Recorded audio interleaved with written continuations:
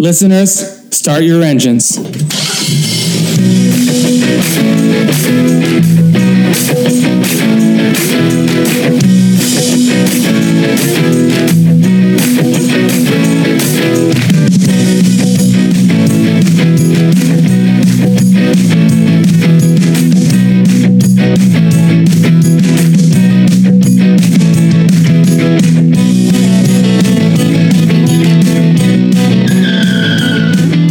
Franchise Detours, episode 66. Rob here. On this episode, we're continuing our X-Men mega series, moving into the last batch of episodes here with 2016's X-Men Apocalypse. Of course, we're covering the 10 X-Men films, not including the Deadpools and New Mutants, because is that really a thing? So from 2000's X-Men to 2019's Dark Phoenix. And this episode, we're talking 2016's X-Men Apocalypse. I'm joined by Clare from the W Rated podcast for this episode. It was a really good conversation. A film that I think most people toss in with X-Men Origins Wolverine and The Last Stand and Dark Phoenix. Like, I think most people consider this one of the lesser known entries. But, you know, Clare and I might have surprising things to say about that. As always, you can find more episodes of this show on Apple Podcasts, Spotify, Good Pods, and other podcatchers, as well as crookedtable.com. Go ahead and give us a rating and review wherever you're listening to this episode. For now, let's listen to a little bit of the trailer and then jump into our conversation about 2016's X-Men Apocalypse. Some believe that the first mutant was born thousands of years ago. He was some kind of god, and he's going to rise again. You are all my children, and you're lost because you follow blind leaders. No more false gods. I'm here now. He always had 4 followers. Like the 4 horsemen of the apocalypse. Together, we will cleanse the earth to the strongest. We'll take everything from them. He means to destroy this world. Billions of people killed. All sinking like stones, all that we fought for. The world needs the X-Men. You're gonna join them, aren't you? You wanted me to get out of the house more, right? It's all of us against a god. Let's go to war.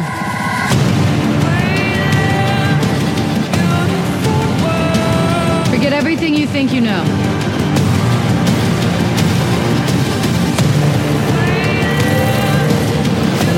You're not students anymore. You're X-Men. Welcome to Franchise Detours, where we believe no movie series travels in a straight line. Certainly not the X-Men franchise that we've been talking about for several weeks here. That's 10 X-Men franchise films on the 23rd anniversary of the original film. And this episode, we were talking 2016's X-Men Apocalypse. And I'm honored to welcome to the show Clare from the W Rated podcast. How are you doing? Hi, I'm doing very good, thank you. Excited to talk X-Men. Yeah, no, absolutely. Well, we talked, we were just saying right before I hit record, I think within the last 6 months or so, we were talking about Teenage Mutant Ninja Turtles Out of the Shadows, which is another movie that's sort of got I think a little bit of a unfair reputation, I would say, about both these movies. The one we're talking today and Out of the Shadows. Would you agree with that? I would agree. And okay. I also think that was 2016 as well. And yeah. There was also the Ghostbusters movie in 2016.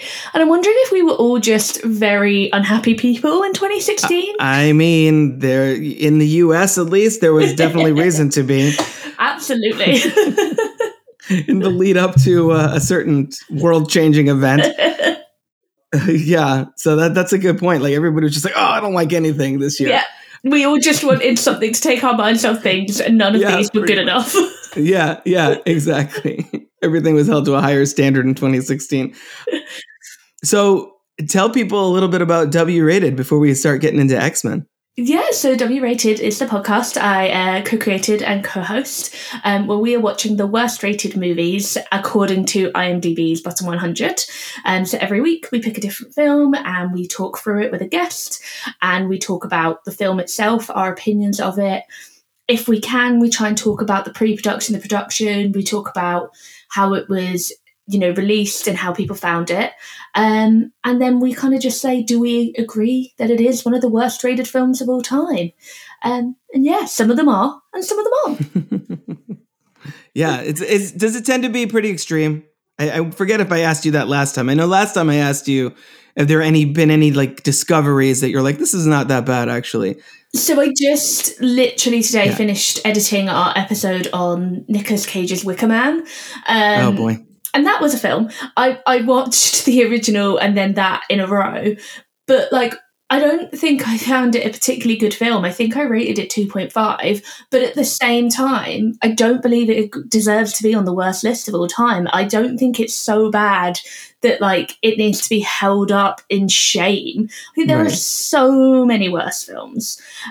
So yeah, I haven't really seen any. I think we tend to be on the side of, this is a bad film, but this isn't one of the worst 100 films we've ever seen. We sort of toe the line in the middle, but we've only done one of the top 10. So, when we do the full top 10, maybe we'll think differently. I think with The Wicker Man too, because I've covered the original film on the sister show to Franchise Detours, Close Watch. And that's kind of an interesting movie. And I think with the remake, it doesn't really have a take on it. It's just let's just let Nick Cage run loose and see what happens. And I think, go ahead. This is not my opinion. This is our wonderful guest on the show's opinion. But there actually is a take, because in the original, it's all about religion. Right. In the remake, it's a battle of the sexes. The island is completely women and they use men. And it's sort of an allegory, and it's a kind of feminist retelling, but it's what is that term, the sports term, they fumbled the bag or whatever. It wants to say something about gender and sexuality and things, but it doesn't quite know what it wants to say. It was the lead up to Barbie in that regard, I guess. Absolutely. Nicolas Cage just needed to sing "I'm Just Ken," and then there you go. He wouldn't have ended up on fire. Yeah, there it is. He wouldn't have crossed paths with all those bees, I guess. I watched the non-bee cut, so I was devastated. The original theatrical version has no bees. It doesn't have the person, not the bees. No, that's only in the director's cut. Wow. Very sadly. That. Weird. Yeah, very weird. Strange. Anyway, we're not talking The Wicker Man today, thankfully. We're talking X-Men Apocalypse. So what is before we talk about this specific movie, what is your history with these characters? We talked a completely different set of comic book based mutants last time. When did you first come across the X-Men? What was sort of your, where were you when these movies started coming out as far as your familiarity with these characters? Yeah, so it's probably very similar to the Turtles. I was born in the late 80s, a child of the 90s, 2 older brothers and a dad who was mad into comic books. So I don't exactly know when I learned what the X-Men were, as I feel like they were always just were. We had lots of the figurines. I remember specifically having a Cyclops and a Storm figurine that I loved playing with. And I used to watch the cartoon when it would be on before school. So when the first film came out, I remember it being a really big deal. Ironically, though, I didn't go and see it.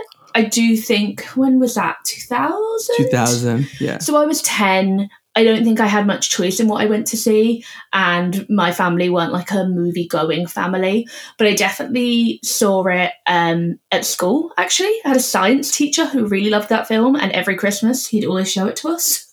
Wow. So that was my entry into the film franchise, and I saw X2 at the cinema and loved it. And then for some reason just never saw Last Stand. I think the bad reviews got through to me. And that sounds about right. Yeah. And then when the kind of reboot came through, it wasn't until I watched First Class at home, I was like, oh, these are good. And then I went to see Days of Future Past, Apocalypse and Dark Phoenix all at the cinema, and had nice times. And you mentioned just before we hit record that you never really got into the Wolverine movies. Is it just you just prefer your X-Men as an ensemble? So I went to see X-Men Origins Wolverine when I was at university and got a deal where I only had to pay £3 for my ticket because I was a student. And I hated that film so much, I genuinely considered asking for my £3 back. Wow. I thought X-Men Origins Wolverine was one of the most poorly constructed, convoluted, non-plot films I'd ever seen. It was like talking, explosion, talking, cool walking away from something, explosion, another thing that looks, it's like they went, what will Wolverine or Hugh Jackman look really cool doing? Let's think of 5 of those things and then we'll write a movie around it. And as you can see, I'm still quite bitter about how much I hate that. And then I did not go to see The Wolverine.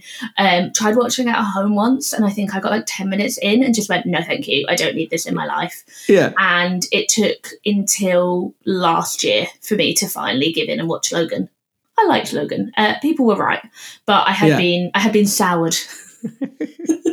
I mean, if there was an X-Men movie to sour you, X-Men Origins would be the one. Yeah. It's also that my issue with that film, and I mentioned it in the episode I did on that movie, is that it is basically like a Wikipedia page. It's like, hey, you know what happened to him. Let's spend 2 hours showing you that, in pretty pedestrian detail. All it needs is Patrick Stewart doing a storybook like voiceover. And next, Wolverine went to the land of. Pretty much. Yeah. It's a weird road this franchise has taken. Just so strange. You even said that like you went back and rewatched most of these movies for this episode, which I really appreciate. And so you've gotten sort of a microcosm of what I've been dealing with the last several weeks. Just it's the evolution, pun intended, I guess, of this franchise from a trilogy, sort of a straightforward, superhero trilogy, to spin-offs, to, First Class was initially a reboot, and then Days of Future Past sort of retconned it into a prequel, and then mashed together the timelines, and then now Apocalypse, where we're just pretty much like, this is where the beginning of the road to the original film sort of starts. It's like sort of kind of works its way around to be full circle, wouldn't you say? Yeah, which I think is so unfair to put on a movie. And one of the reasons, from yesterday morning to today, I watched X-Men, X2, Last Stand, First Class, Days of Future Past, and Apocalypse all in a row. I took a break to go and get some shopping and to sleep.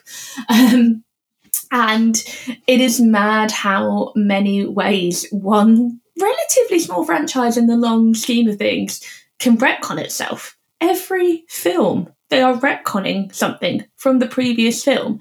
But it's not like a franchise like Halloween or Friday the 13th. The same bloody guy is doing most of these films, and the same writer is doing most of these films. What are they doing? I think this movie, you can kind of almost, like, if any of the films deserve sort of a free pass almost, like this one, like literally after Days of Future Past changed the timeline. And I feel sorry for it, because it's trying to be what we should have had after First Class was a direct sequel to First Class, which could have been Apocalypse, and I think would have been better. But then they wanted to rush in the Days of Future Past storyline, and it is a great storyline, but it was way too soon with these kind of new versions of these characters. And I think it was an insult to the filmmakers of First Class, because they had created this really exciting new world and these really exciting new interpretations of these characters. And then they are forced to, instead of being their own thing, be carbon copies of the original timeline to make them all go together. So then you've got poor Apocalypse comes along, and now is it a sequel to First Class, or is it a sequel to Days of Future Past, or is it a prequel to X-Men? And unfortunately, it has to be all three. Yeah. Whilst also bringing in Apocalypse. And, like, spoilers, I think this film is fine and really overhated. But I remember when it came out and I had that opinion, a lot of people said to me, what is your history with Apocalypse as the comic book character? And I said virtually nil. And they went, that's why you like it. So I think the character was too big for a film that already had to do 100 things. Yeah, no, I agree with that. And I think what happened too is Matthew Vaughn came on and did First Class sort of last minute, and then once Fox was able to get Bryan Singer on board, they kind of kicked Matthew Vaughn to the curb. And then Bryan Singer came in and did his own thing with Days of Future Past and then returned for this movie. It sort of feels like he doesn't, like, even though he re-seized control of this franchise, it feels like I don't know, it doesn't feel like his heart is quite in this one in the same way that maybe it was in Days of Future Past. Do you get that sense? Because I don't know, I just feel like I do, because he's on autopilot a little bit. I think he had his own issues, because it turns out maybe not the best of definitely. men. So that was probably on his mind. But I think it's that thing of like, he doesn't want to play with these toys, and Days of Future Past shows us that. He wants to play with the toys that he made. He bought his old cast back.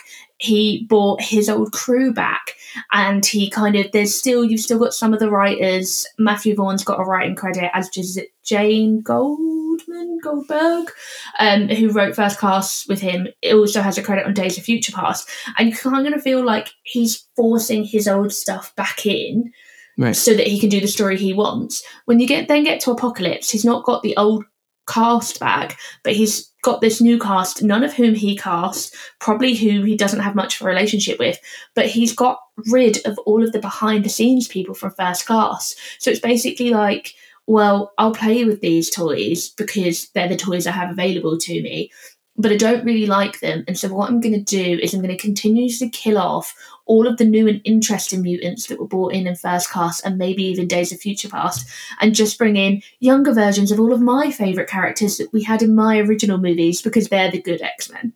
I mean, it's telling when there's that scene with Mystique on the plane, and they're like, she's talking about her first mission, and she's like, oh, what happened to all of them? And she's just like, it's just me and Hank. We're the only ones left. We're the only ones that were in that original trilogy and are still here. They all dead on a piece of paper. Meanwhile, in Days of Future Past, there's that scene where she's like, oh, Banshee got killed and Azrael got killed, and like others, she's looking through the files and like, oh, okay, Bryan Singer just laid waste to everyone, which I think works in that movie though, because it fuels the motivation of that character. But it's also kind of a bummer for fans of First Class who are hoping to see those characters continue on. Absolutely. Like, how insulting to kill Zoe Kravitz off screen via a piece of paper. Right. But yeah, it is a bummer. And I think the thing for me as well that I really found egregious in Apocalypse is the completely unnecessary time jump. We're suddenly in the 80s, just so, again, I feel like he can have the right ages for Jean and Scott and Storm. Yeah. And I'm like, right, you just think they're the coolest X-Men ever, and you don't want to rock with any X-Men that haven't. So you've made us do a time jump that makes no sense within the story, makes no sense within the characters, because they all still look like babies. And you then also, like, we lose a decade of storytelling, and you sort of just gloss over it with so they all just went to the wind. That happens every movie, like from First Class to Dark Phoenix. It's 60s, 70s, 80s, 90s. And but it's not worth it. Doesn't actually give us anything. Like, there's nothing 80s about it other than a couple of costumes. So why bother? But like McAvoy, Fassbender, Holt, Lawrence, they look the same. Yeah, it's supposed to be 40 years old, like 30 years older by the time you get to the last one. It's like, how old is McAvoy? Is he supposed to be in his 50s? He's supposed to be almost the age of Patrick Stewart in the original film, because it wasn't not quite there. It wasn't even that one. It was Evan Peters. He's I've just spent the last decade living in my mum's basement. And I'm like, yeah, you should now be in your 30s? Yeah. You look like, and I guess they could probably be like, oh, he's a mutant, he ages differently. But there just was no need. Right. No, I agree. It's a little bit like the, I think with the Bryan Singer dilemma, like you were saying, it's a little bit like the Star Wars sequels, I think, too. Mm-hmm. With where, we had Force Awakens, Last Jedi, and then Rise of Skywalker is kind of like, I don't know, like the first one, let's bring it back full circle. Let's just kind of like, there's this push and pull behind the scenes. Like, you will really like Peril, but you'll get mad at us if we actually kill someone. So we're just going to pretend to kill Chewbacca for 2 minutes, but don't worry, in 2 minutes he'll be back. That's a whole separate conversation. That movie's such a mess. One thing I did, you were saying this doesn't feel very 80s, and I agree with that to an extent, but it's also, of these movies, and I have yet to rewatch Dark Phoenix. I haven't seen that since theaters, so I had time to watch that today, and I chose not to. Yeah, that's probably a good choice from what I remember. But First Class is set in the 60s, and it has sort of a kind of mod, sort of James Bond-esque sort of vibe to it. And I think they really lean into the 60s in that one. Yeah, yeah. Days of Future Past has like the 70s political conspiracy thriller kind of aspect. And then to me, this felt a little bit akin to sort of those 80s dark fantasy, like Temple of Doom, Golden Child, Big Trouble in Little China kind of, here's this crazy creature created with practical effects who wants to take over the world. And obviously there's a lot more CG in this movie, but it did feel like it was at least a little bit kind of in that vein. See, whereas what I thought they wanted to do was be like, this is like an 80s Brat Pack movie, and we've got all the cool teen X-Men. Yeah, that too. And they're just going to go off to the mall for a bit. Like, all of that scenery is completely unnecessary. Yeah. And it would have been interesting. Like, I would definitely watch like Adventures of the Teen X-Men. Like, that was half the cartoon, I feel like, some of the time. Yeah. But not in this series, because this series is about the tortured love affair. Well, like, not even love, but like triangle between Eric and Xavier and Rogue. Because, not Rogue, sorry, Raven. Mystique, Yeah. Raven, yeah. In that, like, their allegiances to each other continue to...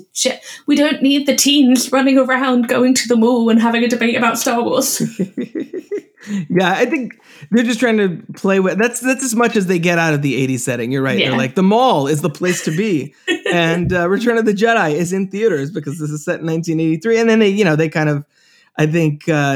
toy with the fact that this is the third of a franchise. Like, oh, well, the third one's always the worst. And I remember when this movie came out, a lot of people were like, well, why would you call yourself out in your own movie? Be like, this is not as good as First Class in Days of Future Past, but whatever, cut a slack. Look, there's Oscar Isaac yelling about whatever. Poor Oscar Isaacs. I think he does a fine job in this, but I read about like what they put him through. I know. I mean, I feel like that's sort of a good place to start. So This movie, when we're saying the sort of the tone of these films, the prequel series, as it were, shifts with each movie. This is very much leaning into mythology. It's more of a sort of biblical epic, and the beginning of it follows up the post credits and the end of Days of Future Past. That's the other thing that I think is cool. This right around this point of the franchise is where they were full on leaning into the MCU, like post credits, teasing the next movie kind of thing. I think that really kind of started with The Wolverine, and then I think concludes with this and Logan. I don't really remember anything with Dark Phoenix again. I do think there was a post credits in Dark Phoenix, but I think it was like within the film kind of thing. Probably, yeah. And of course, at the center of that flashback to ancient Egypt is Oscar Isaac as I guess he's the new host that Apocalypse is being transferred into at the beginning of that film. Yeah. So what do you think about that character? Because I know obviously now everybody loves Oscar Isaac, and he's like the internet's boyfriend essentially, and it's him, Keanu, Pedro Pascal, and there's probably a couple others. He's gotten a lot of flack for this movie. I think go ahead. No, I don't think any of the flack should be going his way at all. Like, he's doing his best. He's wearing like so much machinery. It's also he has a little bit of the Eddie Redmayne and Jupiter Ascending thing where he kind of whispers stuff, my child, and then he's yelling 2 seconds later. But I think it works better here because I do feel like this character is legitimately intimidating at times and also campy when he needs to be as well. How do you feel about Apocalypse as the main threat of this movie, where the stakes are as high as they've ever been? This is a world-ending threat that X-Men doesn't usually get to that extent. I really liked it. I think the main reason I actually really like the fact that it's Apocalypse is because I'm finally like, oh great, it's not about politics. Thank the Lord. It's not. We're not in the White House again. Right. Which was a relief for me. But I think He's great. You're right. He can be intimidating because of all of the effects, the physical costuming. He seems big and he seems imposing, and he does seem godlike. He reminds me of like, and I mean this in a nice way, like a Buffy villain. Like he's got that vibe where he's on the screen. He just looks big. And then obviously I think they cast some tiny women because both to make him look bigger and Hollywood. But so when he's sharing the screen with these women, like he does seem physically imposing.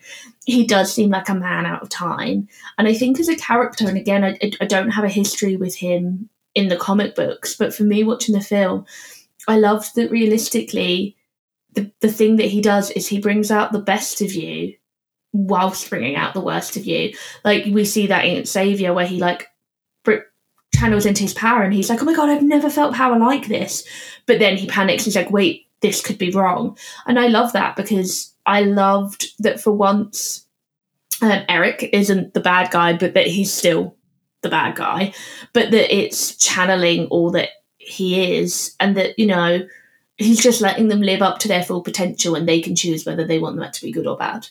There's also an element of, obviously, of deception in there as well, where he's, you know, it's sort of the be careful what you wish for kind of thing. Yeah.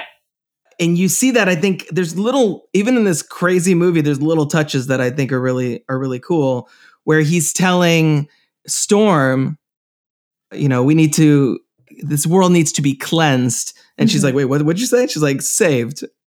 Yeah. You know, he's framing it in a specific way to play on everyone's, I guess, insecurities, their desires, their wishes, their hopes. But that's what I mean as well, because realistically, it is coming from internally them as well. It's not just him. Exactly. He's a master manipulator, in addition to having the ability to weaponize the sand, which is pretty badass.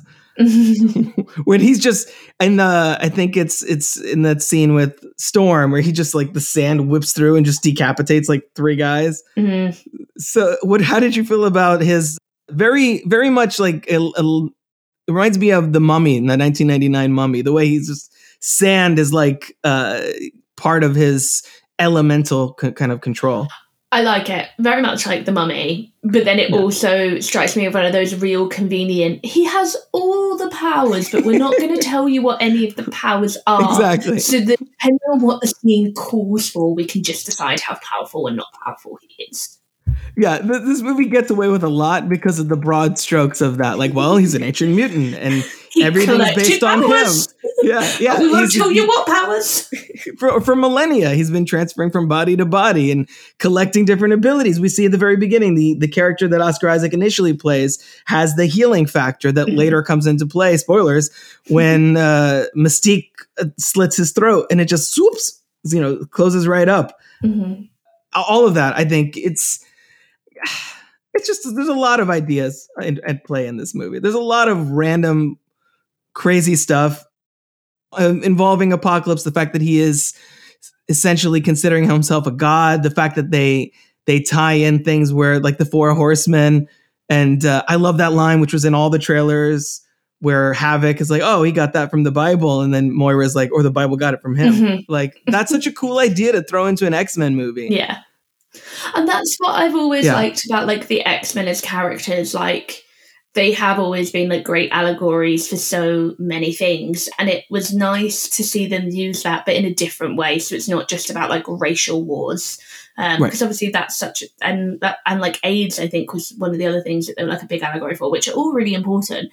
But, when you're on film 8, it's kind of nice to see them just take a different direction for once.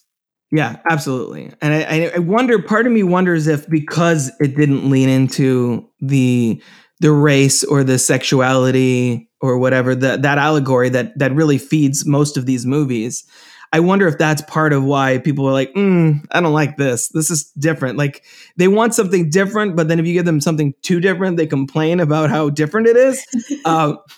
So I kind of feel like that's part of it. Obviously, I'm not going to say this is the best film or the best written, or that the script makes sense, or that it doesn't take on about 12 different subplots and spend like maybe 3 to 5 minutes on some of them.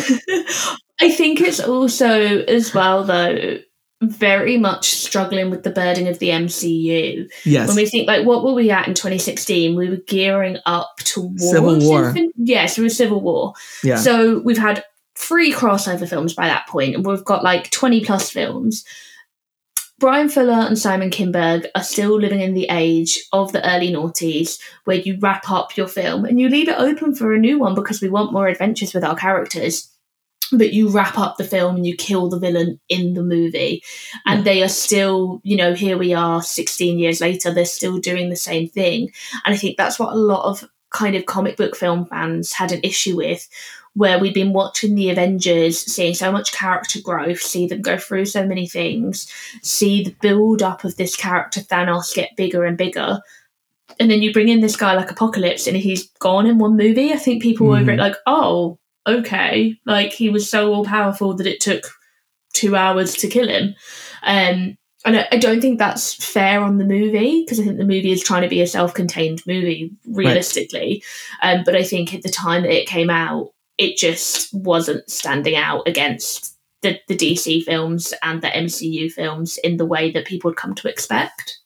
Right. Yeah, I think that's right. Because not only that year, it was Civil War and then Batman v Superman. So those 2 franchises were doing their whole mashup thing. I think that's a good distinction to make too, because when the MCU introduces the X-Men and brings Apocalypse into it, which they will do eventually. They did Dark Phoenix twice in the span of like a decade or so. So the same writer, Simon Kinberg, wrote both. Ugh, boy. I actually really like Simon Kinberg. He's a lovely man. I've met him. He's really lovely. And he really loves the X-Men.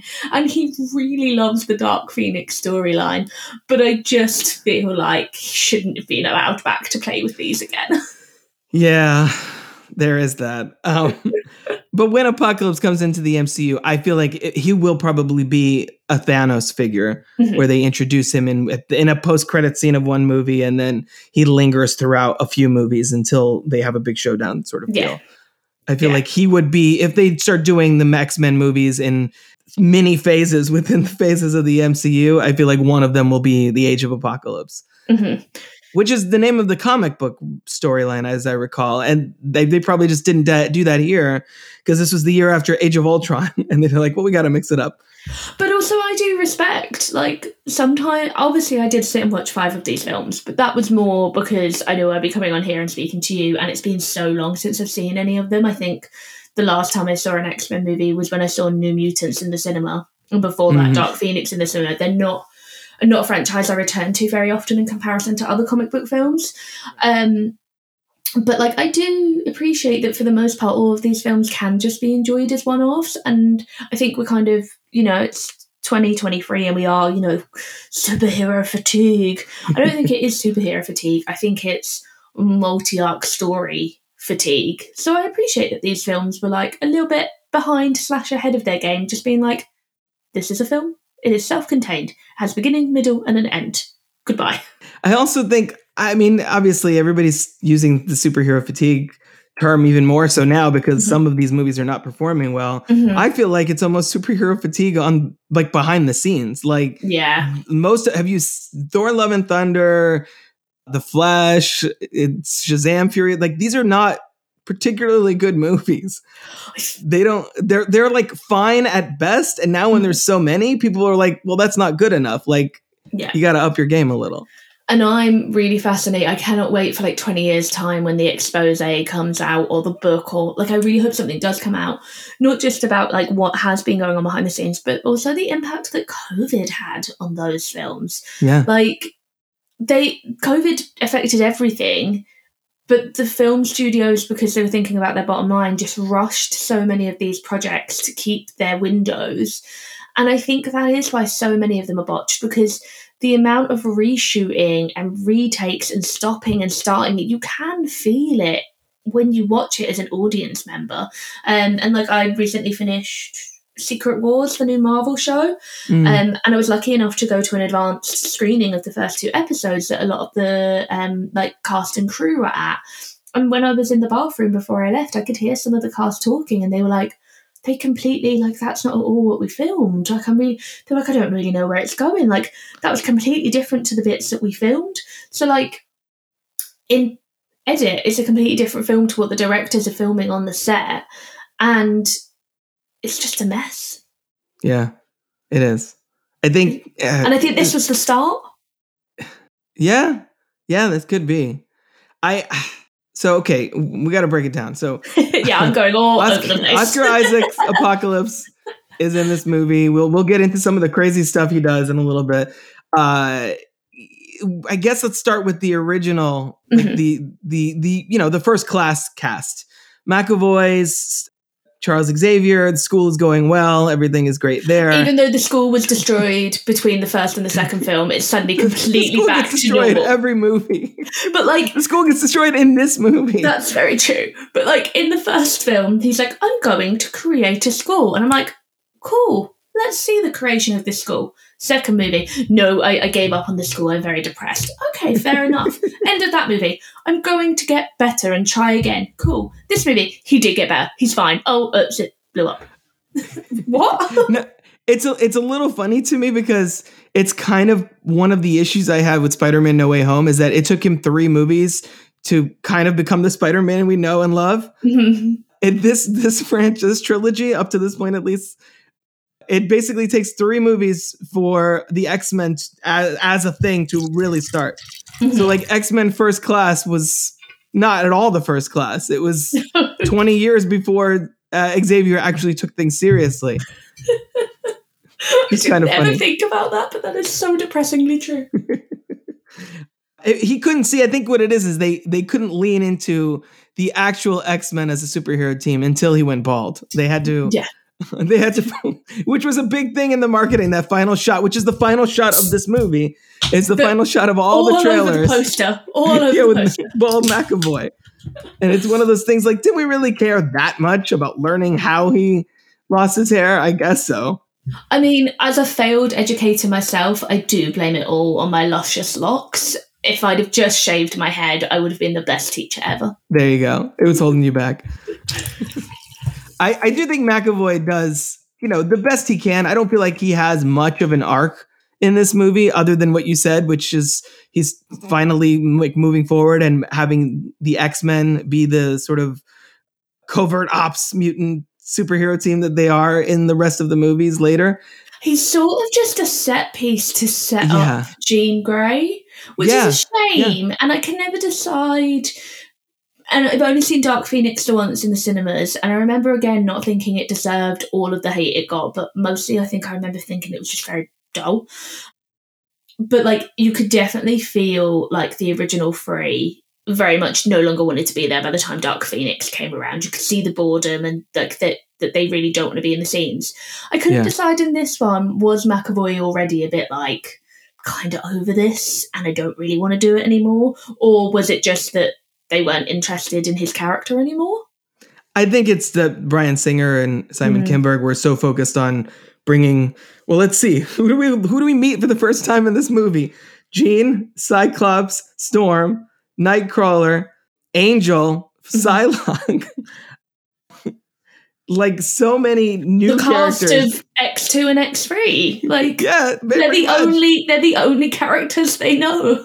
Yeah, exactly. So it's like they're so focused on bringing those characters in that it's if this movie has one underlying problem, that's that it's overstuffed. Like you don't need all of those characters in here. Or had you not killed off all the other mutants, you could have used some of those guys from the previous movies again.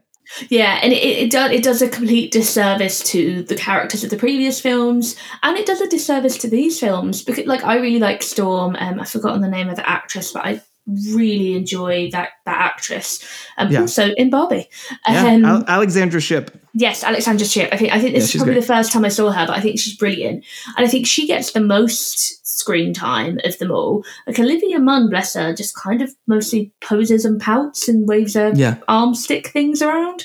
But it's just a disservice to all the characters because it's so overstuffed. I think the only character that really gets a decent arc is Mystique, and even that, you see her go from a young, naive kind of person who needs to learn to take a stand and learn what side she's on in the first film, to then going to grappling with the consequences of that in her second film, to suddenly being the mentor. Mm-hmm. Yeah. I guess it is trying to be like, well, 20 years have passed, but it's like, it doesn't feel like 20 years to the audience because not enough within the film's universe tells us that 20 years has passed. So I'm confused as to why suddenly she's mentoring all these kids. Yeah, it's also Jennifer Lawrence, clearly not a fan of the makeup, and who can blame her? Yeah, absolutely. So they're just like manufacturing reasons, like the whole mystique as a freedom fighter and her not wanting to or you know, being perceived as a mutant hero and her not wanting to be seen in her natural state is just a contrivance so that Jennifer Lawrence doesn't have to wear the makeup. Is basically what's going on.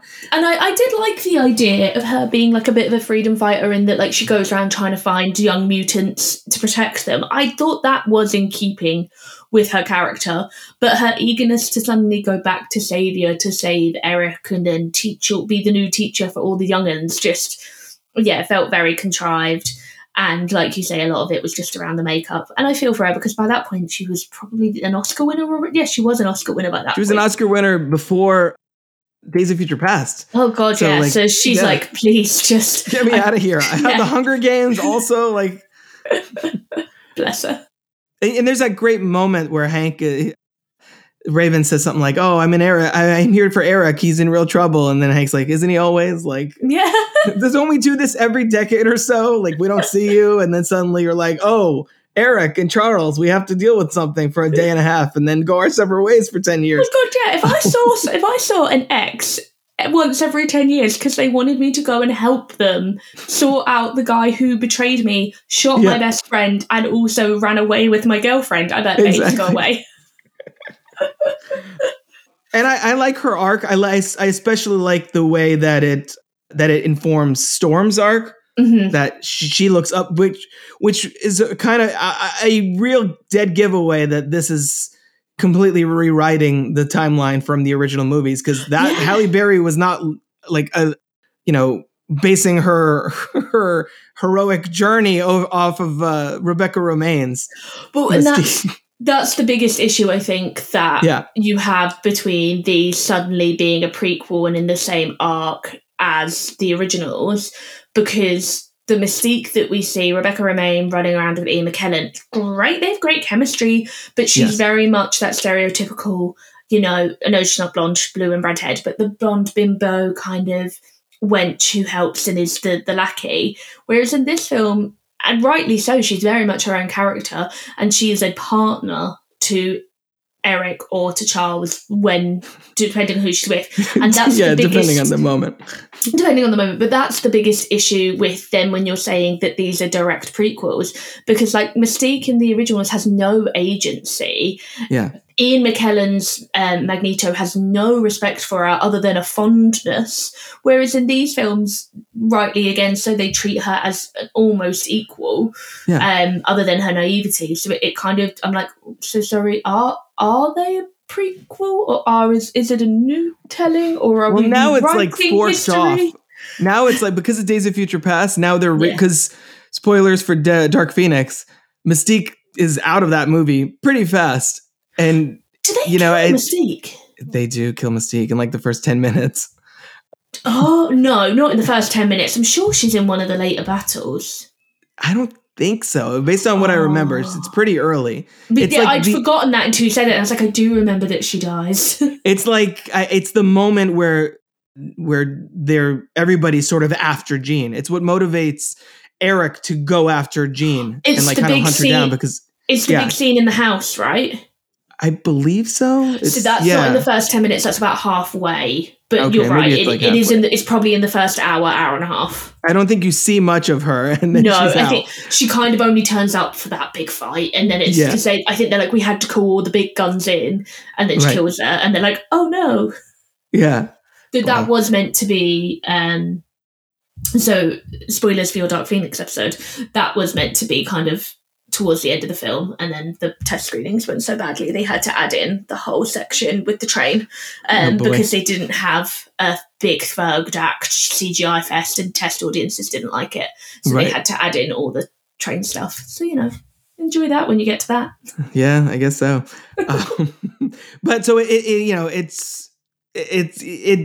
we are forked off from the other film. So we're in a new timeline, essentially. So I guess, it works. Yeah. It works. It just changes the dynamics of the characters a lot. Messy. Yeah, it's very messy. And also Mystique's arc, her whole, we all need to own who we are. And she goes blue again. I'm like, isn't this just Mutant and Proud all over again? Didn't we just do this? Wasn't that your arc in the first, the first of these movies? I saw a review of this film and it was every movie the mutants are we're sad because being a mutant it's hard, the end, and that's it.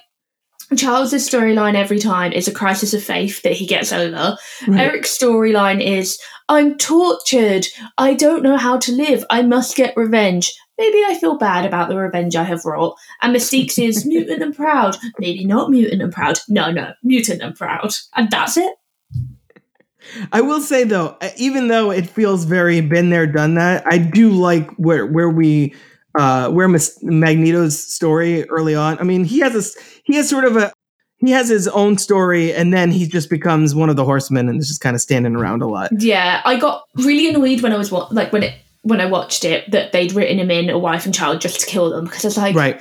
Magneto or Eric has gone through so much trauma already. I know. I don't think you really needed to write in new trauma to make him feel trauma. But then you're watching Michael Fassbender and you're let him do all of these scenes because he is just such a phenomenal actor that I instantly was no, this is perfect acting. I want to see him anguished.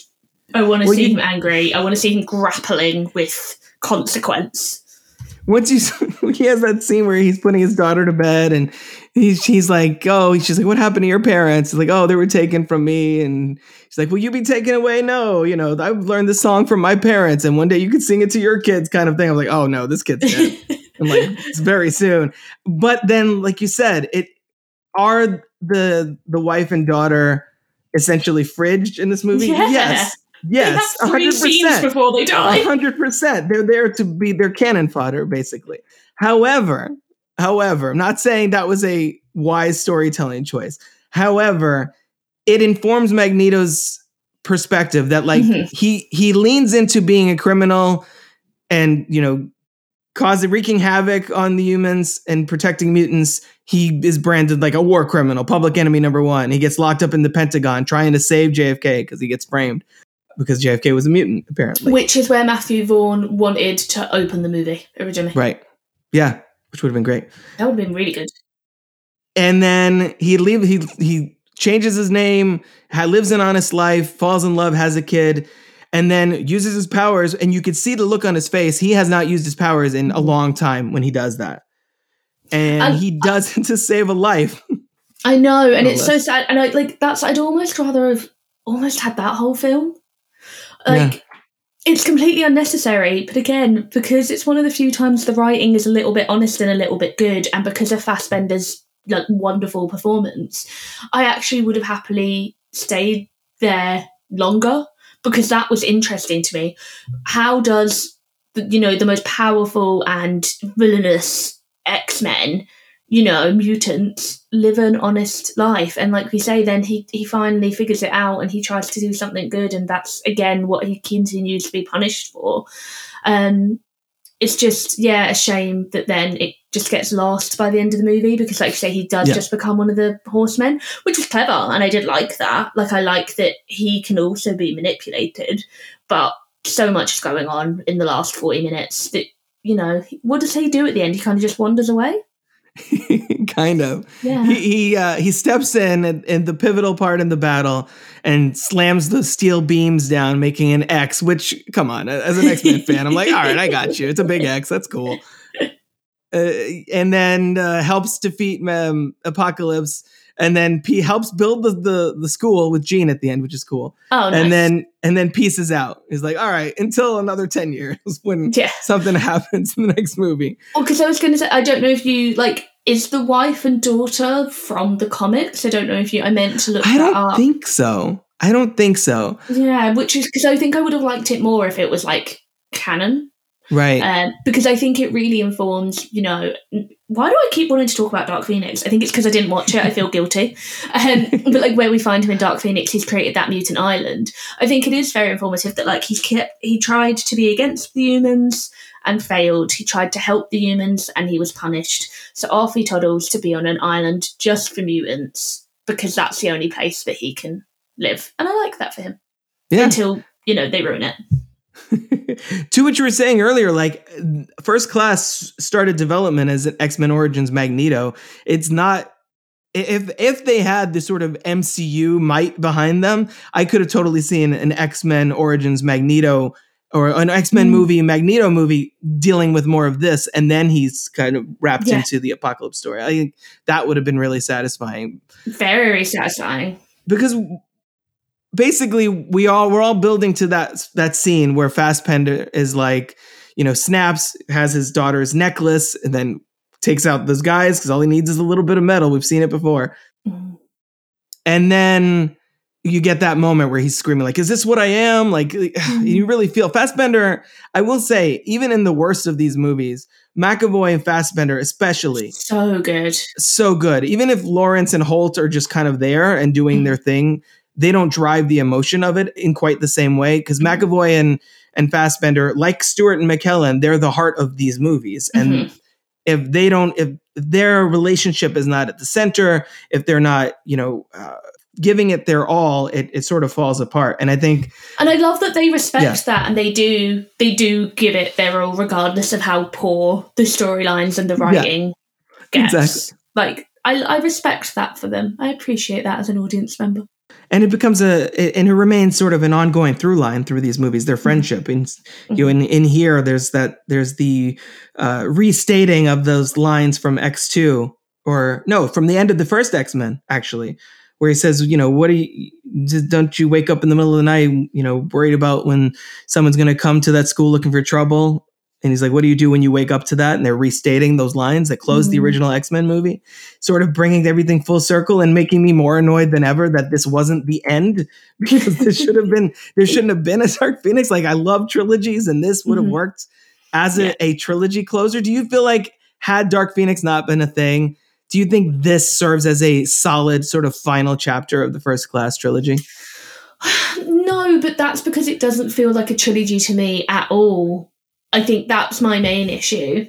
I definitely think Dark Phoenix does not feel like a satisfying end to anything. Right. And it does also feel like they're opening up things that were tied off. So I see what you mean. Like this could absolutely end. I think for me, though, it doesn't feel like a satisfying trilogy end because it's Days of Future Past just doesn't fit with First Class to me. And so then Apocalypse is half of each and is struggling. And I just think it's a really unsatisfying trilogy of 3 fine films, one definitely better than others, in my opinion. Mm-hmm. But I think the whole trilogy is unsatisfying because they keep retreading the same arcs. There's no overall arc across the trilogy. They all go their separate ways at the end of each film, and then 10 years later, they all regroup, go through a thing, and then split up again. It doesn't feel cohesive. Right. But if this had been the last X-Men film, and it was for me today in my watch, then I was happy with that. As we said, I felt no urge to go and watch the 4th film. Well, because it does sort of bring us back around to Jean and Storm and Cyclops. We get the callback. And we get full circle. We know where they're all going. Exactly. We get the callback to the Charles is like, I told you when we first met that there was more to you.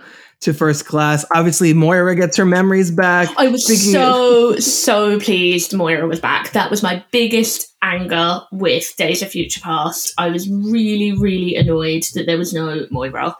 Loved her.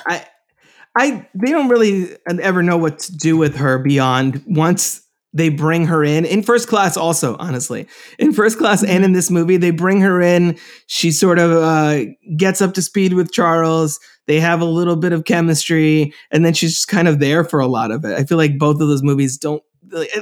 And again, that's the internal struggle with the X-Men franchise, right? Is that they have 10, 15, 20 characters, and they're like, everybody gets 3 minutes of screen time except Hugh Jackman if he happens to be there. Go. Yeah. I think the thing for me is I adore Rose Byrne, so I'm just always happy to see Rose Byrne do whatever. She can just be in anything she likes. No, I agree. I love her. But I think the thing for me was it just felt really unsatisfying to me that there was not even a mention of her in Days of Future Past. Yeah. And she's such a brilliant performer. And I do think she's so pivotal to the first half of First Class, but you're right, that second half, she's mostly just standing in the background going like, oh no, and occasionally picking up a phone to the people that aren't talking to them. Right. So yeah, and it's kind of actually the exact same in this. She's really interesting and a useful person in the first half, and then they completely forget about her in the second half because she doesn't have powers, so she can't be involved in the giant CGI fight. Well, I mean, Hank McCoy has powers. We see him as his beast form for like the last third of the movie, maybe. Mm-hmm. And he also doesn't have that much to do in these movies. I feel like it's strange how many characters they have. He and was how always the little they do with science man. them. Yeah.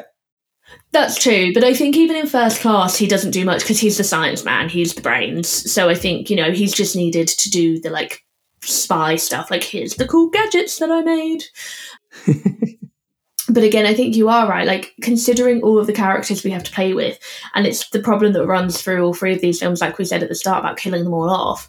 They basically just here's a really cool character. Look at all the fun things they can do. Okay, they're done now. Goodbye. It is almost not as bad as Wolverine, but a bit like a Wikipedia summary.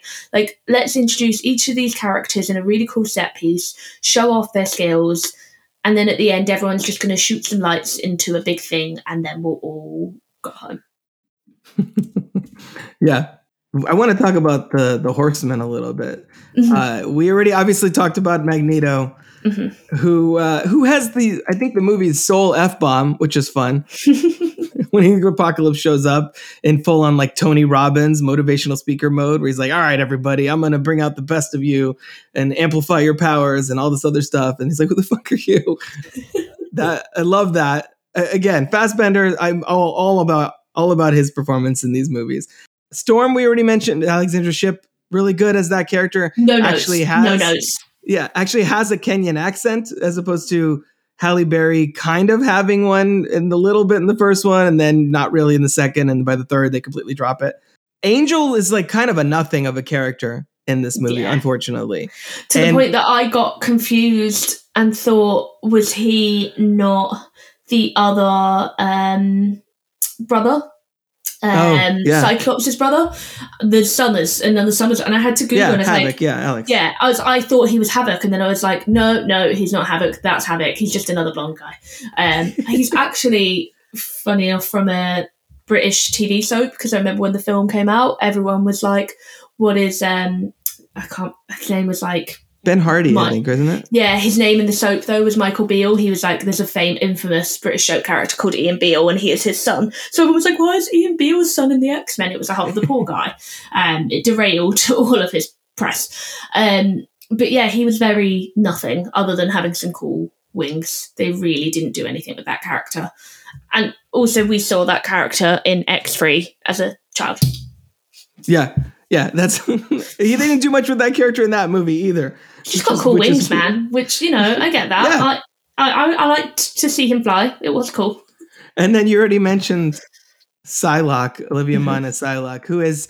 I was watching after I watched this movie for the podcast. I watched some of the features on the Blu-ray. Yes, I own this on Blu-ray. Amazing. And Bryan Singer was describing the sort of mindset of, with Apocalypse and the Horsemen, looking at cults and how cults usually have a political faction, which would be Magneto, a military faction, which would be Angel, who's very much a fighter and is kind of a soldier in this, a youth component, which would Storm, who's sort of on the streets trying to, get her life together and started, etc.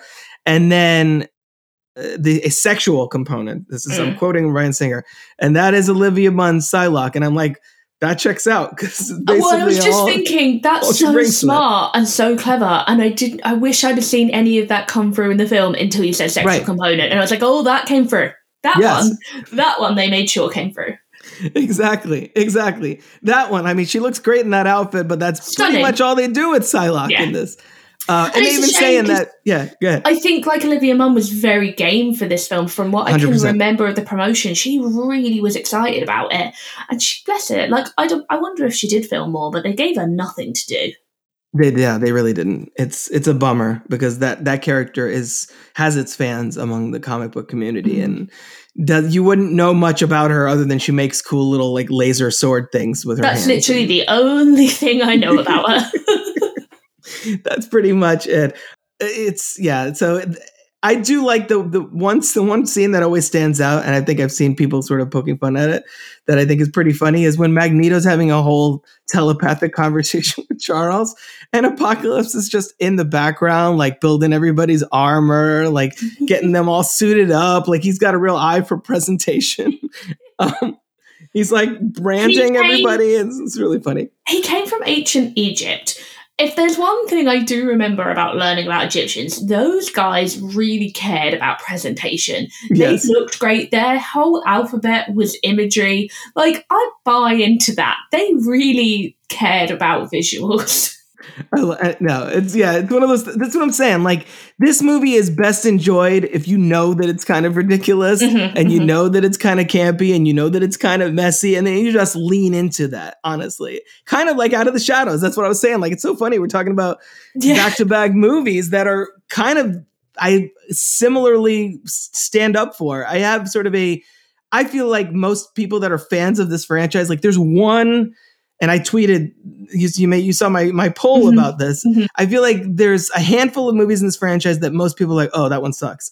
And I feel like most fans of this franchise, there's at least one that they're like, I don't know, that one's all right. Leave that one alone. Like, yeah. And for me, it's this one. I think this movie's kind of fun. But I think that's one of the reasons, like, so I remember after we spoke about Out of the Shadows, like, we kind of mentioned this, like, X-Men and this one, because I was like, exactly that. I'm like, I really don't think, like, it's half as bad as people say it is.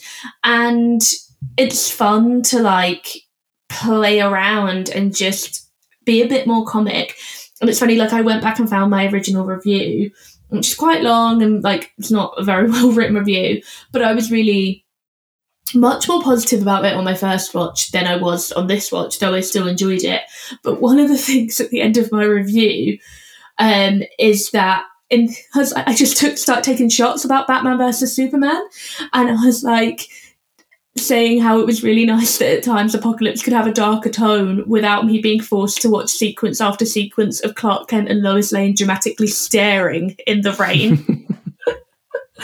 And I was like, okay, fair enough. I was like, I don't think this has a dark tone really in it at all. But I also think that's one of the reasons, because, God, I hated Batman versus Superman, and I hated most of the DCU films because they all had that misery to them, which people are like, it's dark and it's gritty. And I have a place in my heart for silliness. And I think a bunch of superheroes running around looking like animals or wearing spandex is silly, but also really cool. And it can be both. It can be both. Exactly. No, I think that's right. I feel like that's right.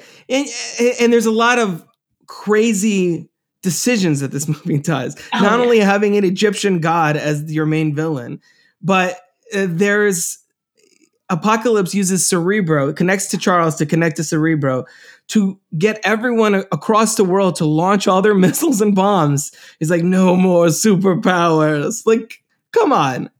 Do you know what? As a pacifist, I can stand by that. Yeah. And I saw Oppenheimer a couple of weeks ago.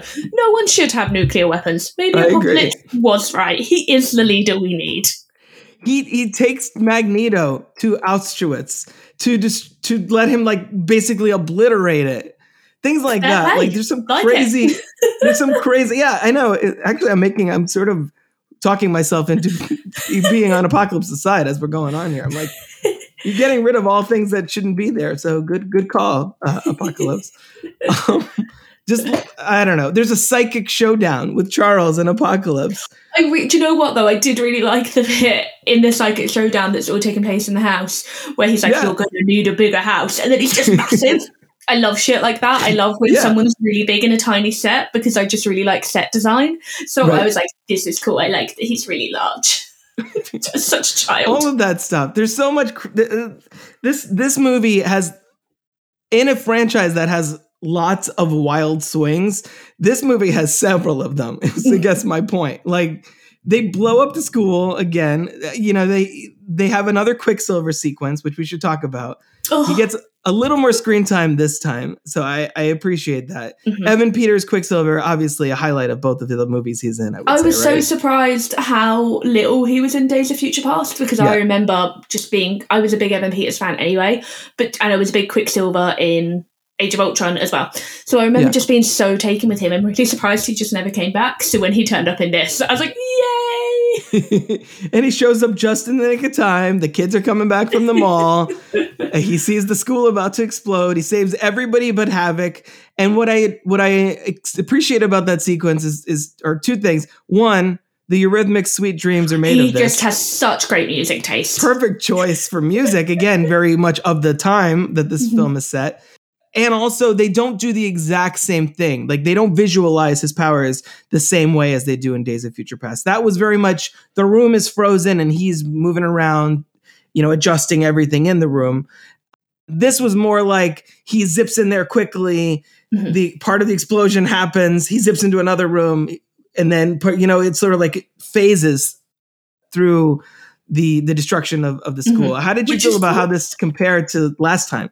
So cool. I think it's a little bit, you can look at it in cynical way and say it's very self-indulgent because he became a bit of a fan favourite and it's a completely unnecessary sequence, and there was no need for the school to blow up because we know it gets rebuilt. So the only reason they blow the school up is so that they can do this sequence. But I don't care because it's a really cool sequence and I really enjoyed it. It's so much fun.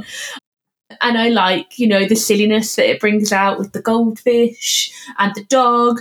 And I liked, you know, I think I've watched 9 seasons of the CW's Flash, so it was nice to see like well done speedster stuff happening rather than just I move my arms really fast. So that was lovely. And I just think he's like a really underutilized character. Like I say, I thought he actually had such a bigger part in both of the films that he's in.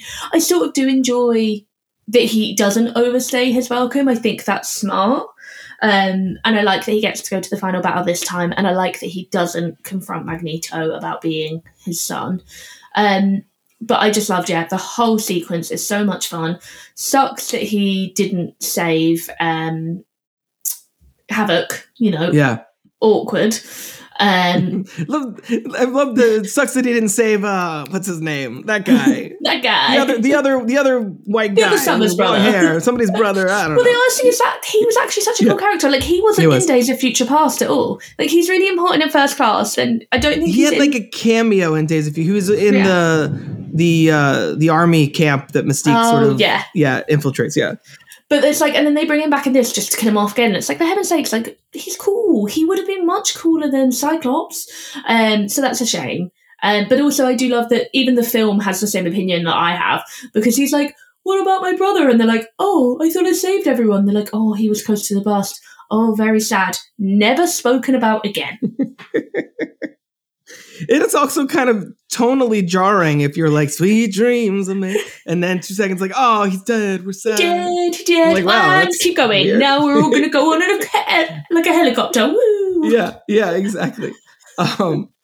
Let's see. I had a couple other notes here. Oh, the Phoenix thing. So we get early signs of the Phoenix sort of already happening here.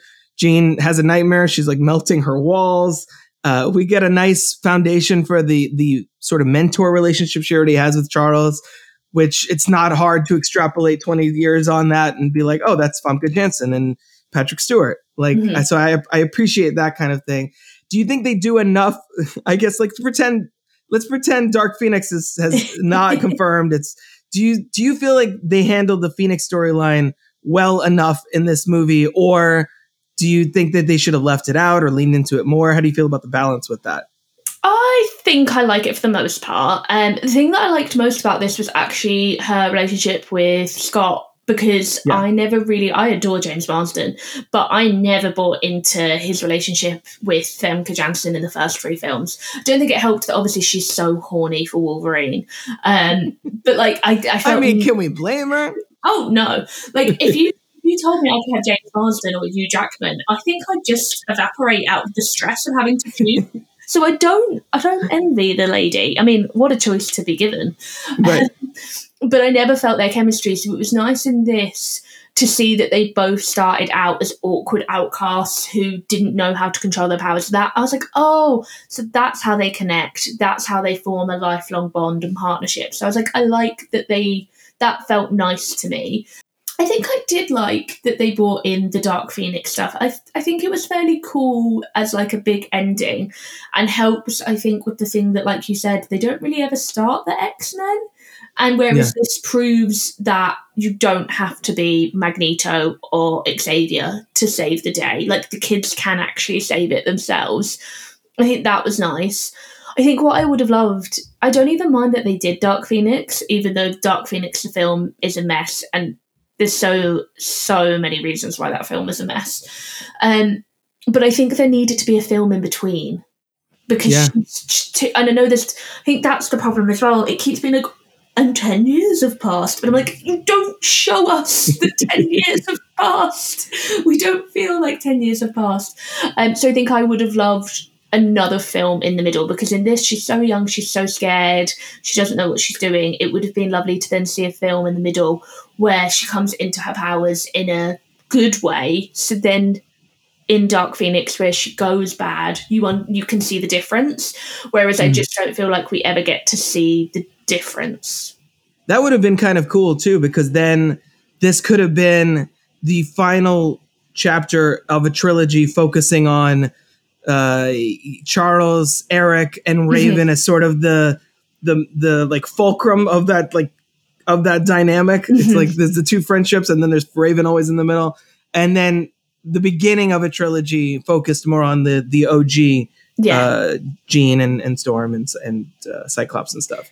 Yeah, like I think by the point that we got to, which is why, again, Dark Phoenix feels really rushed, the Disney buyout of Fox, the MCUification of everything, just audiences getting a bit bored of these characters because people didn't like Apocalypse and the X-Men spin-off, the Wolverine spin-offs weren't doing particularly great with audiences either.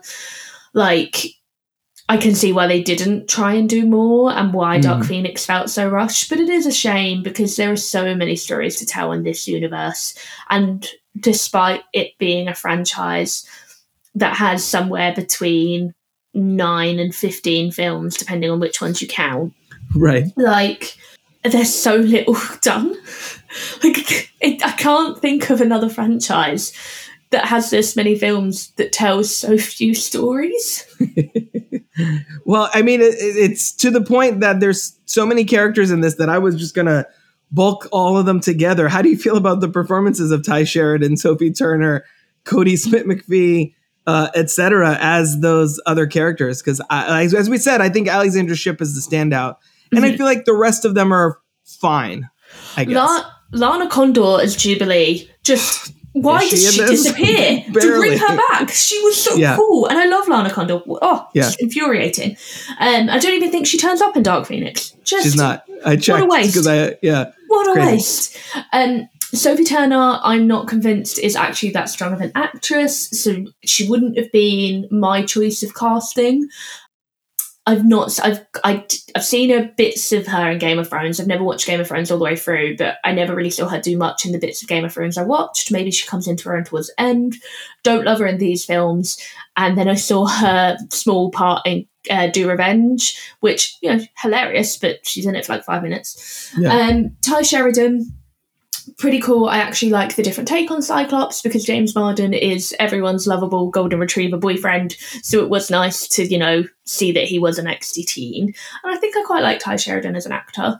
Cody Smith-McPhee, very cute. Nightcrawler's adorable though. I adore, you can't be mad at Nightcrawler. Yeah.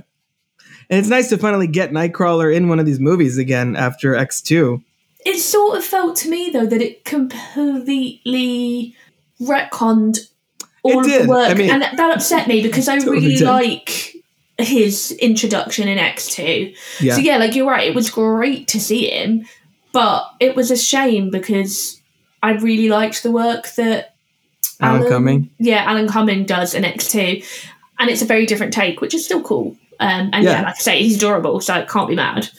I prefer to look at the timeline as maybe now Nightcrawler just crosses paths with the X-Men way earlier, and so he's part of the team from the beginning. Does he not also die in Dark Phoenix?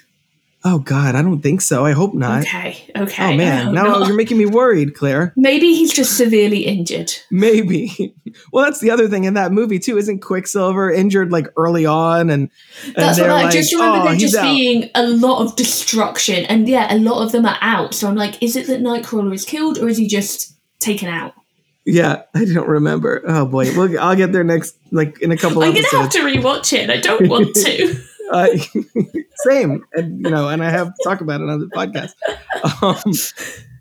Let's see. So, other than that, I like that it's Jean letting the Phoenix loose. Magneto helps, and then Storm jumps in. Is what actually finishes off Apocalypse and his whole "all is revealed" thing. What do you think he means when he says "all is revealed"? His dying words. That was to me about Dark Phoenix. Yeah. Like, she's the ultimate power. She's going to be the apocalyptic event that takes over and destroys the humans. This movie really, so when I was growing up in the 90s, I had the X-Men trading cards, and I watched, everything. They had the power rankings, like intelligence and strength and blah, blah, blah, different categories.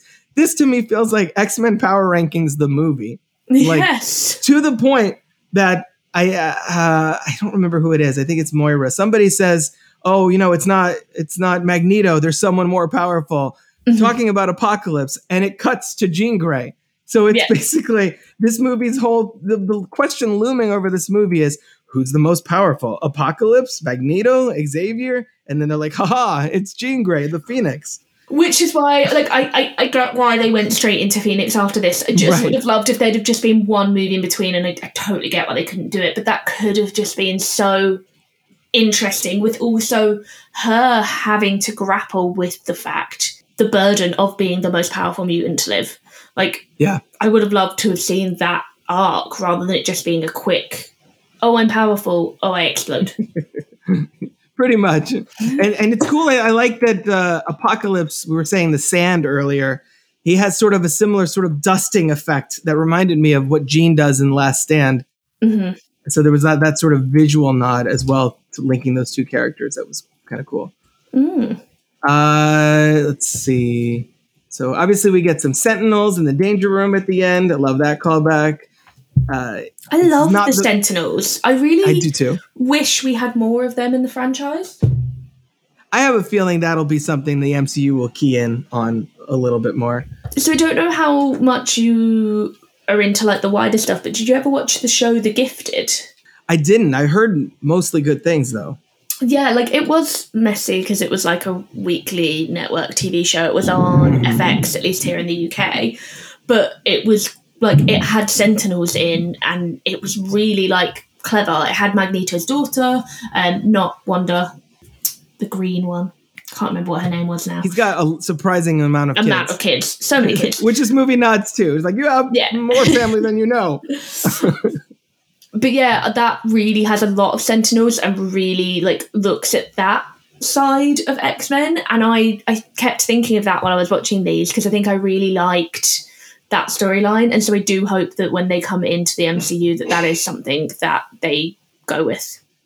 Yeah. Yeah, I think so. I think that'll probably be. I did notice, too, this is not the first X-Men movie to deal with transferring consciousness from one body to another, because apparently Charles did that in Last Stand at the post-credit scene, kind of. Yeah. At least that's how they'd be like, I'm still here. I'm back somehow. Because I actually only watched Last Stand properly for the first time yesterday. I had seen it like Frankenstein throughout the years where it had been on TV and people had posted bits of it. That's how it was made, it seems, too. So Definitely so. I also, when I was a teacher, I taught film studies and the exam topic was superhero movies. So I purposely would pick films like Last Stand that I hadn't seen as the like practice exam bits, so that the kids would I'd like have to prove that the kids knew what they were talking about because I hadn't taught them it. But yeah, like I always remember watching Days of Future Past being like, wait, but I thought everyone told me he died. I've seen the scene where he's murdered really quickly for no reason. Like, what's going on? So it was nice to see the end credits scene and suddenly realise his body had been transferred to a different body for some reason. Yeah, for some reason. I really love the score in this movie. John Ottman, who did X2 and Days of Future Past, came back for this. Always like to shout out the composer. And then we didn't talk about a certain Mr. Hugh Jackman who shows up in this movie, who even when they try, they can't make an X-Men movie without. He has a cameo in First Class, obviously. And then maybe that's what did in Dark Phoenix. I think it's the only one that he's not in at all. Yeah, that's interesting, actually. So I wasn't sure timeline-wise if this was like meant to be a hint to Logan, but Logan's set in the like very far future, so it's just them being like, I guess at the end of Days of Future Past we see him being collected, so it makes sense to be like, oh, we kind of left that thread untied, so just as an FYI, like, here he is being experimented. But then it always confuses me how if Mystique was the one who rescued him, how he ends up back with Stryker. But, you know, it's not worth the headache. I feel like they forgot that was Mystique at the end of the previous movie. And they're like, I ended up with Stryker, right? And then we're all like, no. Not what that was. I again also always remember being confused as to why Mystique was good in this film, because that again hinted to me that Mystique was bad. Yeah. Anyway, exactly. It's for a different. So we get him with the like headpiece that I think is in the comics in Weapon X. Mm-hmm. And it's actually, I feel like, a better application of the Weapon X storyline than the X-Men Origins movie. Oh, 100%. And we get it kind of retroactively works with the original trilogy too. There's even a potentially creepy moment with him and Jean. Yeah. Where they're sort of bonding. Yeah. What are your take on that? I didn't think it was weird until I thought about it, and then I was like, I'm just going to stop thinking about that. Like, ooh, this teenage girl, I'm going to later consider my great love somehow. Yeah. And then Cyclops is like, I hope that's the last we've seen of that guy. Haha. Nice. But, you know, Hugh Jackman's great. I like Hugh Jackman in anything. I wish he had had a bit more success outside of these films. But I love to see him. And as much as he says he'll never do it again, you know, we know he's coming back for Deadpool 3 now, so he's always going to come back and do it again. Yeah.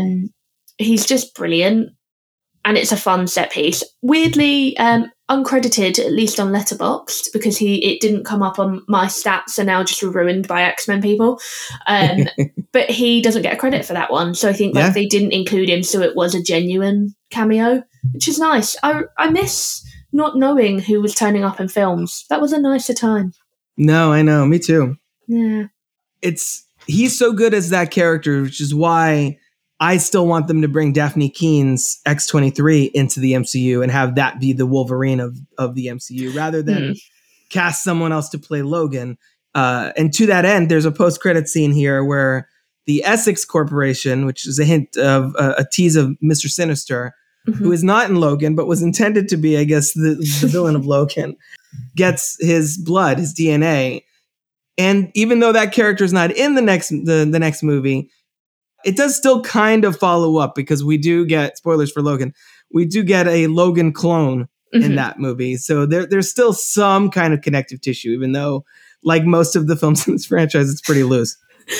Very loose. But yeah, I liked it. And I think you're right about like the MCU. I think, you know, he's, like you say, he's been in all but 2 now, if you count New Mutants, X-Men movies ever made. So, you know, he's enduring, you know, a 20-year franchise, and he's they can't recast him. I pray to God they don't recast him in the MCU, because I just feel sorry for whoever they recast him with. They're just never going to do it. So yeah, you're right. It would be great if little baby lady Wolverine comes back. Not Just such have, a baby like- anymore. No, exactly. Just have her pop up in Deadpool 3. Deadpool sort of exists outside of these shared universes anyway, and just have him drop her off with Avengers Tower and be like, "Ah, we're good. It's all fine. She's there now. Don't worry about it." I got it. That's all we need. Anything else about X-Men Apocalypse we haven't mentioned that you wanted to make sure we covered? I think so. I feel like I've been very scattergun and just take. I mean, much like the franchise itself, I can't think in a straightforward path. Yeah, exactly. This movie's particularly, I think, is all over the place, but that's part of its charm. That's why I think you and I are both sort of like, it's kind of fun. Like, there's you can love imperfect movies. I feel like people are just like, it has to be a masterpiece or it's like garbage. And I think there's a middle ground. There's a guilty pleasure zone where movies that aren't the best, but you still enjoy and will defend, like Apocalypse and Out of the Shadows, I guess. I think the thing as well, though, that I really found having watched like 5 of them in succession, none of the X-Men films are actually that great. Like, they're all good. They are all fun. Yeah. Some of them might be great. But I remember when we used to talk about superhero films, we used to be like, X2 and Spider-Man 2 are the pinnacle of all superhero films. They're the best superhero films ever made. And to be honest, rewatching X-Men and X-Men 2, they're messy too. They were not perfect films. They were messy. They were tonally indifferent. They still, even back then, did not know how to balance the massive cast. So I just feel like when people were mean about this one, I'm like, have you actually watched the others? Because there isn't that big a gap between them. Like, the gap in difference is really not as big as you all think it is. That's why I feel like it's because it tries something so different that people turned against it, because they're like, wait, mythology, like this whole like an Egyptian god kind of thing. Like, this isn't a racial allegory. This is, I mean, why does, even though that's the underlying dynamic with these movies and with these characters and their place in the world, why does every movie have to be a variation on the exact same thing? I think that's boring. We've done that. We've seen that. We'll watch X2, where Iceman's parents literally ask him, have you tried not being a mutant? Like, if you need it that direct, there you go. It's in there. There are movies with that. To that end, this keys my next question perfectly. What do you think of the franchise legacy? What is the legacy of this franchise? What does it contribute to cinema or the superhero genre, considering that it is sort of all over the place? I still think X-Men and X2 do have an important place in film history. Them, along with the Sam Raimi Spider-Mans, did usher in a new wave. And I remember when they came out, people being like, wow, I didn't realize you could bring animation like that to life like this.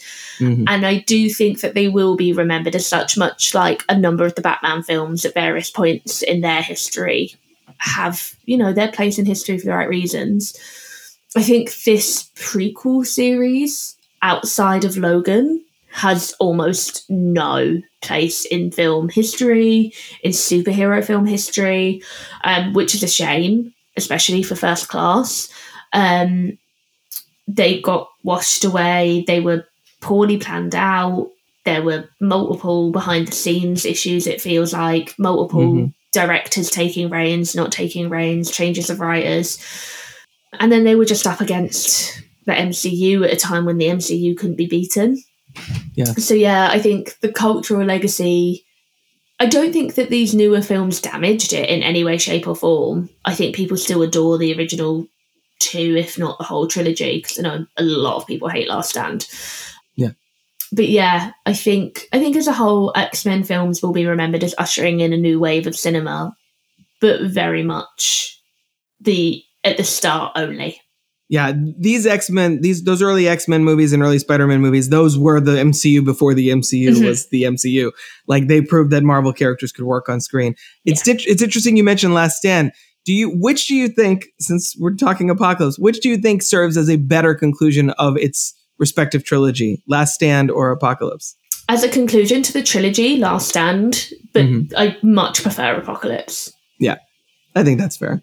Yeah, I think Last Stand serves as a finish, but it's not a very good movie because it doesn't seem to want to finish, and it seems to just be moving through paces and then be like, the end. Yeah, it's also like 100 minutes long, which is crazy to me. That movie has two huge, not even subplots, two huge plot focuses with The Cure and Dark Phoenix, and they're like, all right, an hour and a half and credits, we're done. Bye-bye. And it zooms through them at like a terrifying pace. It means that none of it has any impact. There's no impact to the main character, like Charles Xavier dying. There's barely any impact. They're just like, okay, cool, we'll take his place. Yeah. This movie, both of those films have incredibly large scopes, but I feel like this movie follows through on that, on what it sets out to do better than Last Stand does. And therefore, I think it's a movie I prefer to. I get less. Let's put it this way: I get less frustrated watching this than I do Last Stand, where I'm like, you're like so like a little to the left, and you would have like nailed this particular moment or whatever, or give this more to breathe or whatever. Yeah. I 100% agree. And then for the future, I think kind of we discussed it there. Patrick Stewart popped up in Doctor Strange, but realistically, none of these actors and none of these characters are coming back. None of these actors, and these iterations of these characters are coming back outside of the odd cameo, much like Deadpool 3, I think, will be I feel like Deadpool 3 is our chance to get everyone back for like a moment, just to like, hey, you want to see Patrick Stewart, Famke Janssen, James Marsden, or whoever, Halle Berry? We're even getting Jennifer Garner's Elektra, like anything from the Fox era. Everything from the Fox era. This is your shot. But I feel like it will be similar to the Doctor Strange sequence, that it will be for at most 5 minutes. It will be an extended scene, and then we're going to be done. Right. Like, you hated Jessica Alba's Invisible Woman? Look, there she is. Oh, she's gone now. It's going to be that kind of thing. But yeah, I think outside of Hugh Jackman, who looks like will be a key part of Deadpool 3, but even then, like, I think everyone would love him to be a part of the MCU, but I don't think Hugh Jackman can do it or wants to commit to doing it. Yeah, I agree.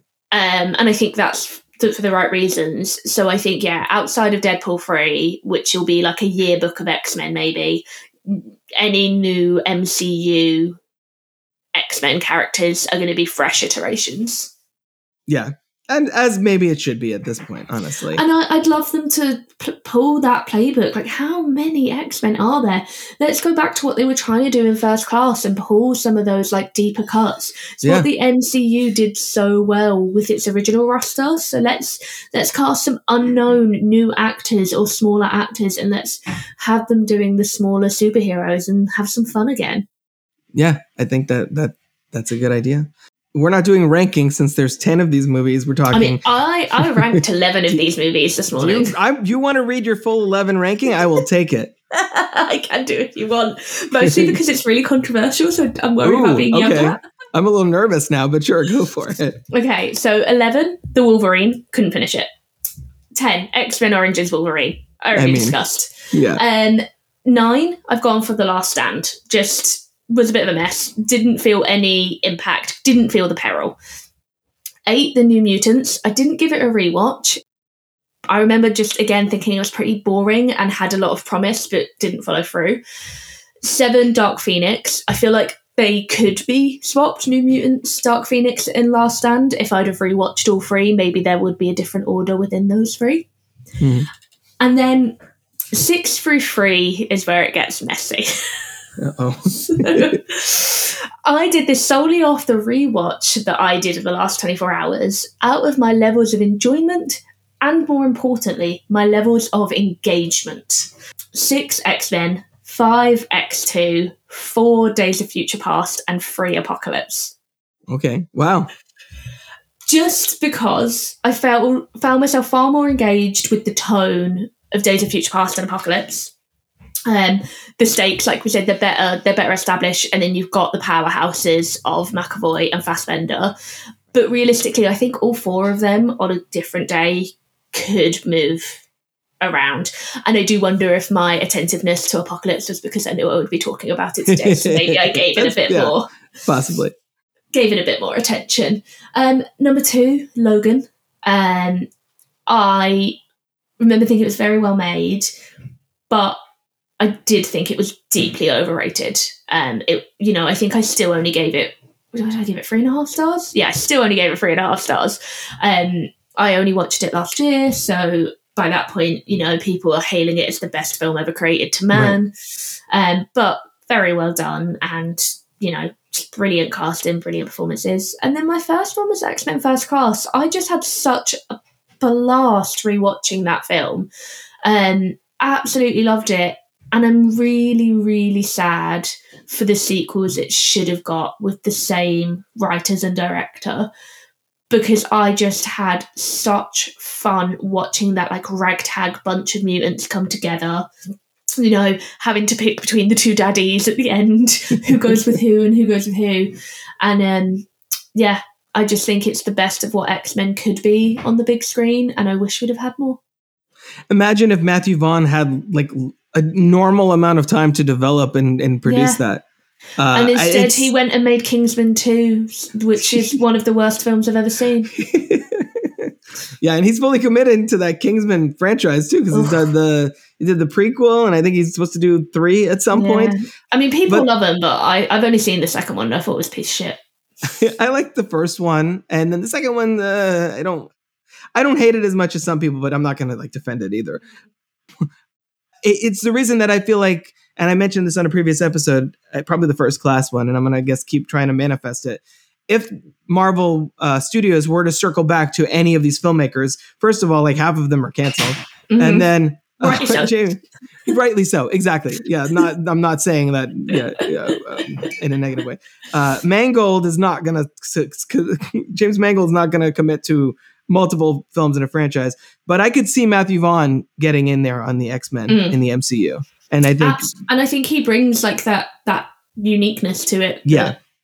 It needed. Yeah. They're not the Avengers. They're a bunch of, kids pretending to be spies. Yeah, kind of. Pretty much. And that's what he nailed so well in First Class.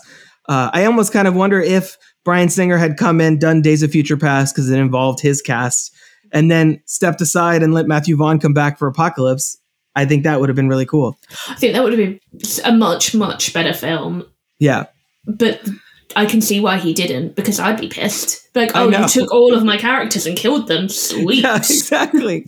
Exactly. It would have really literally been a J.J. Abrams, Rian Johnson situation in that case. And that's not to say I do enjoy Days of Future Past as a film. It just upsets me how much it retcons First Class. Or it's not even, it doesn't retcon it just throws it away. It casts it aside and moves on. Which is my sadness, because I would love a true First Class sequel.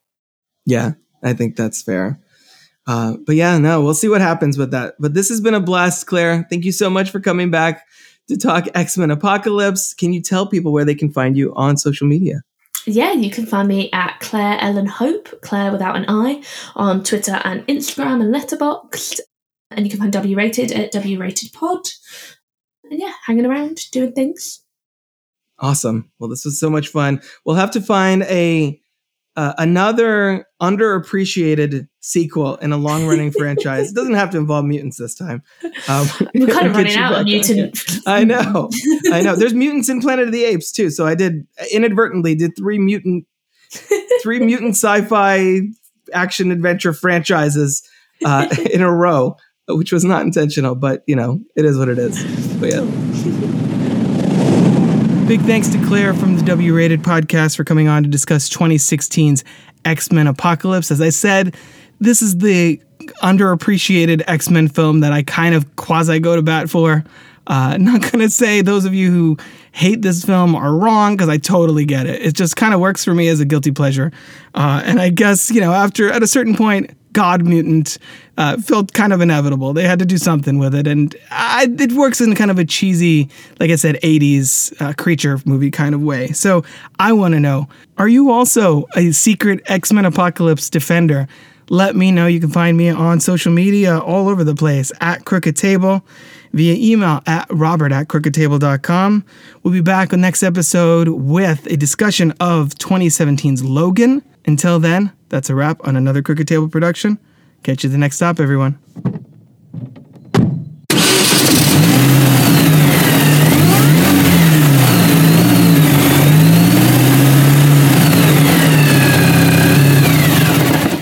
This has been a production of crookedtable.com.